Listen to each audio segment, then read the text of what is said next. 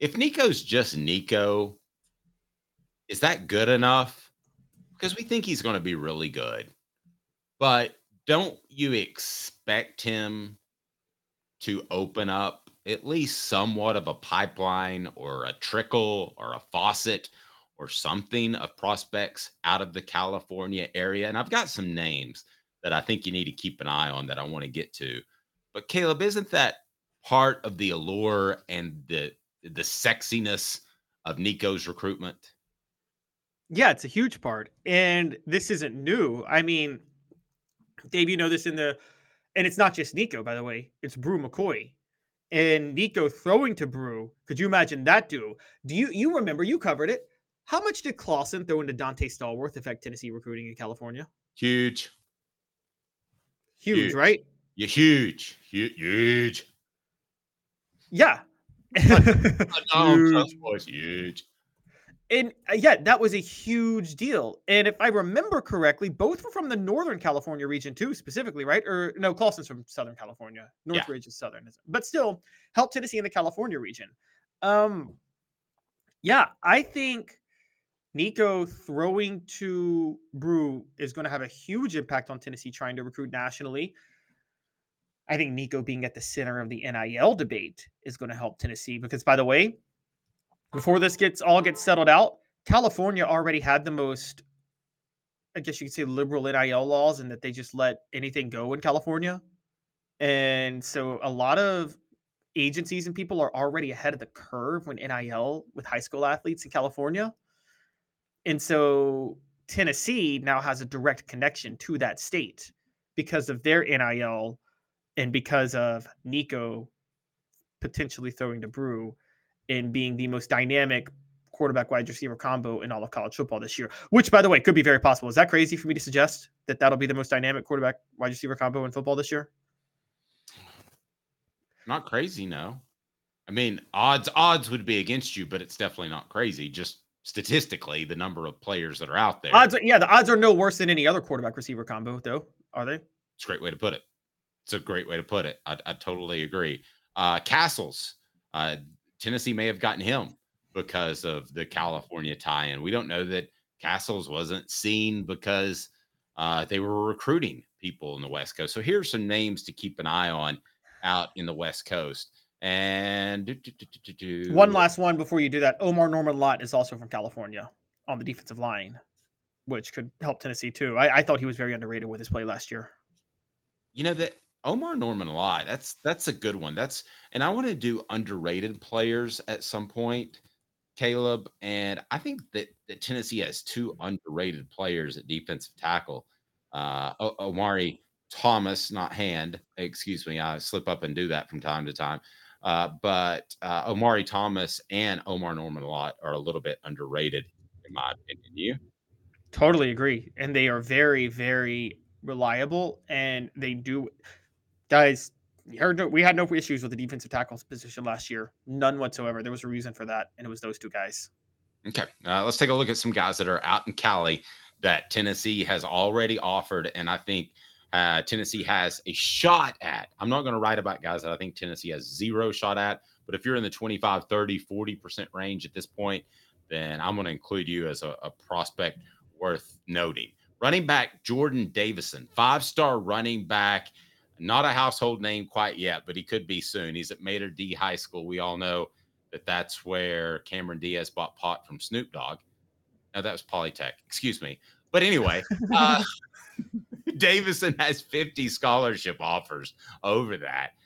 Some call him a 4-star prospect. He's visited Alabama, Auburn, Michigan State, Ohio State, and Oklahoma.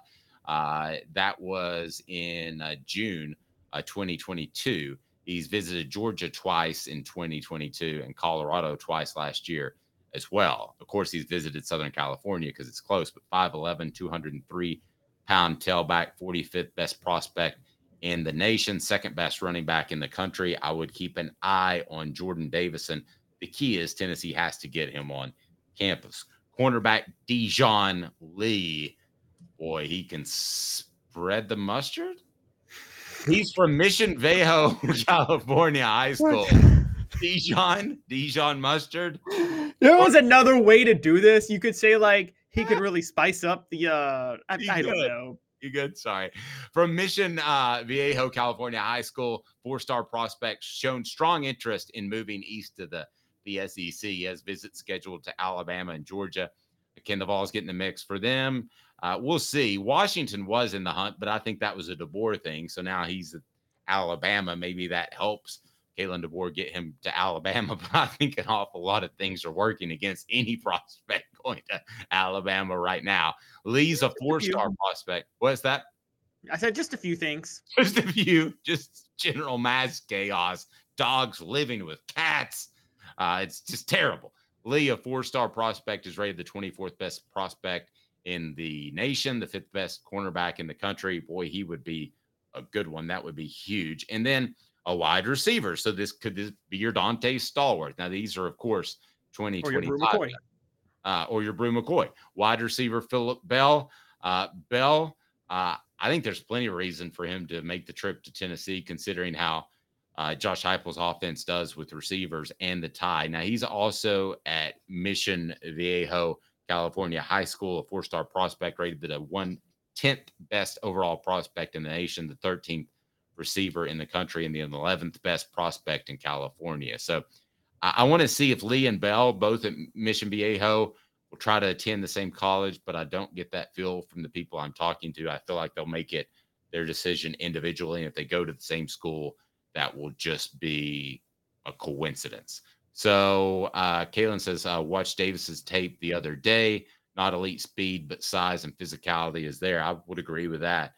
But you don't have to pick up a lot of prospects from California to have a trickle, a pipeline, whatever you want to call it. But one or two a year, I think, is a reasonable goal for the Vols. What about you, Caleb? Yeah, I agree. And they were trying when Jeremy Pruitt took over. They were actually trying to get some players from that high school, Bishop Viejo High School that you named, Elijah Griffin, the son of Warren G. If you guys remember him, they were going for him pretty hard.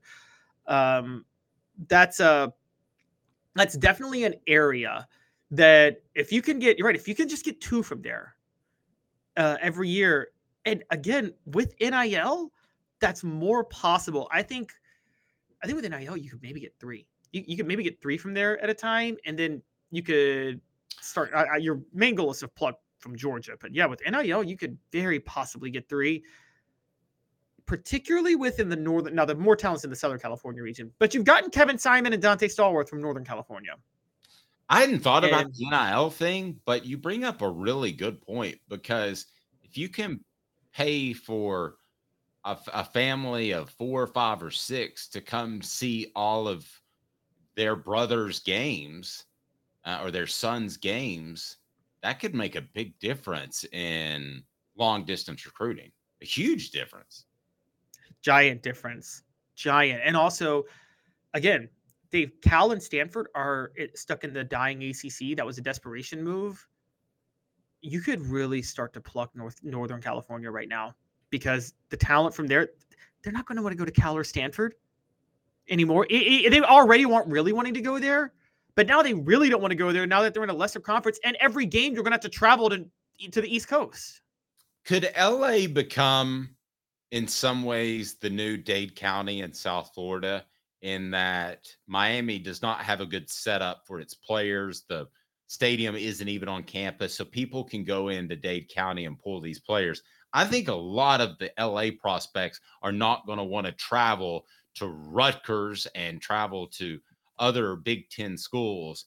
And they're like, if we're going to make that trip anyway, might as well make it permanently and go to a school I want to. So I think Southern California and UCLA will both lose out on prospects because those schools are in the Big Ten. So why not Tennessee attack them like Tennessee's attacked Dade County in the past with the trio they got that suddenly Demetrius Morley was one, Gerald Williams was another. But the group they got out of there, they have attacked areas before and done really well that became vulnerable. LA's vulnerable right now in pulling prospects away from the Trojans and the Bruins. And by the way, Chip Kelly left UCLA to become an assistant coach, for goodness sake. I mean, they ain't in great shape.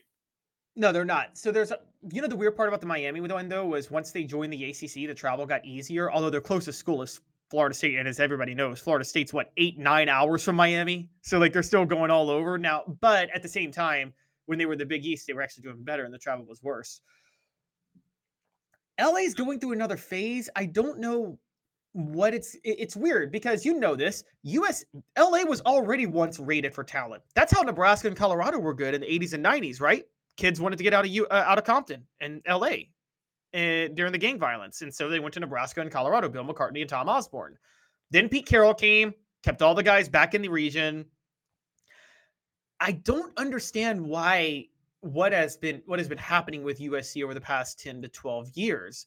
Now, you have a point. There's going to be so much more travel now because their only local school is UCLA. Then they're going to have to go to Oregon and Washington. So I think they're already getting rated. I just think you're right. They might get more rated now, which is a weird thing to see.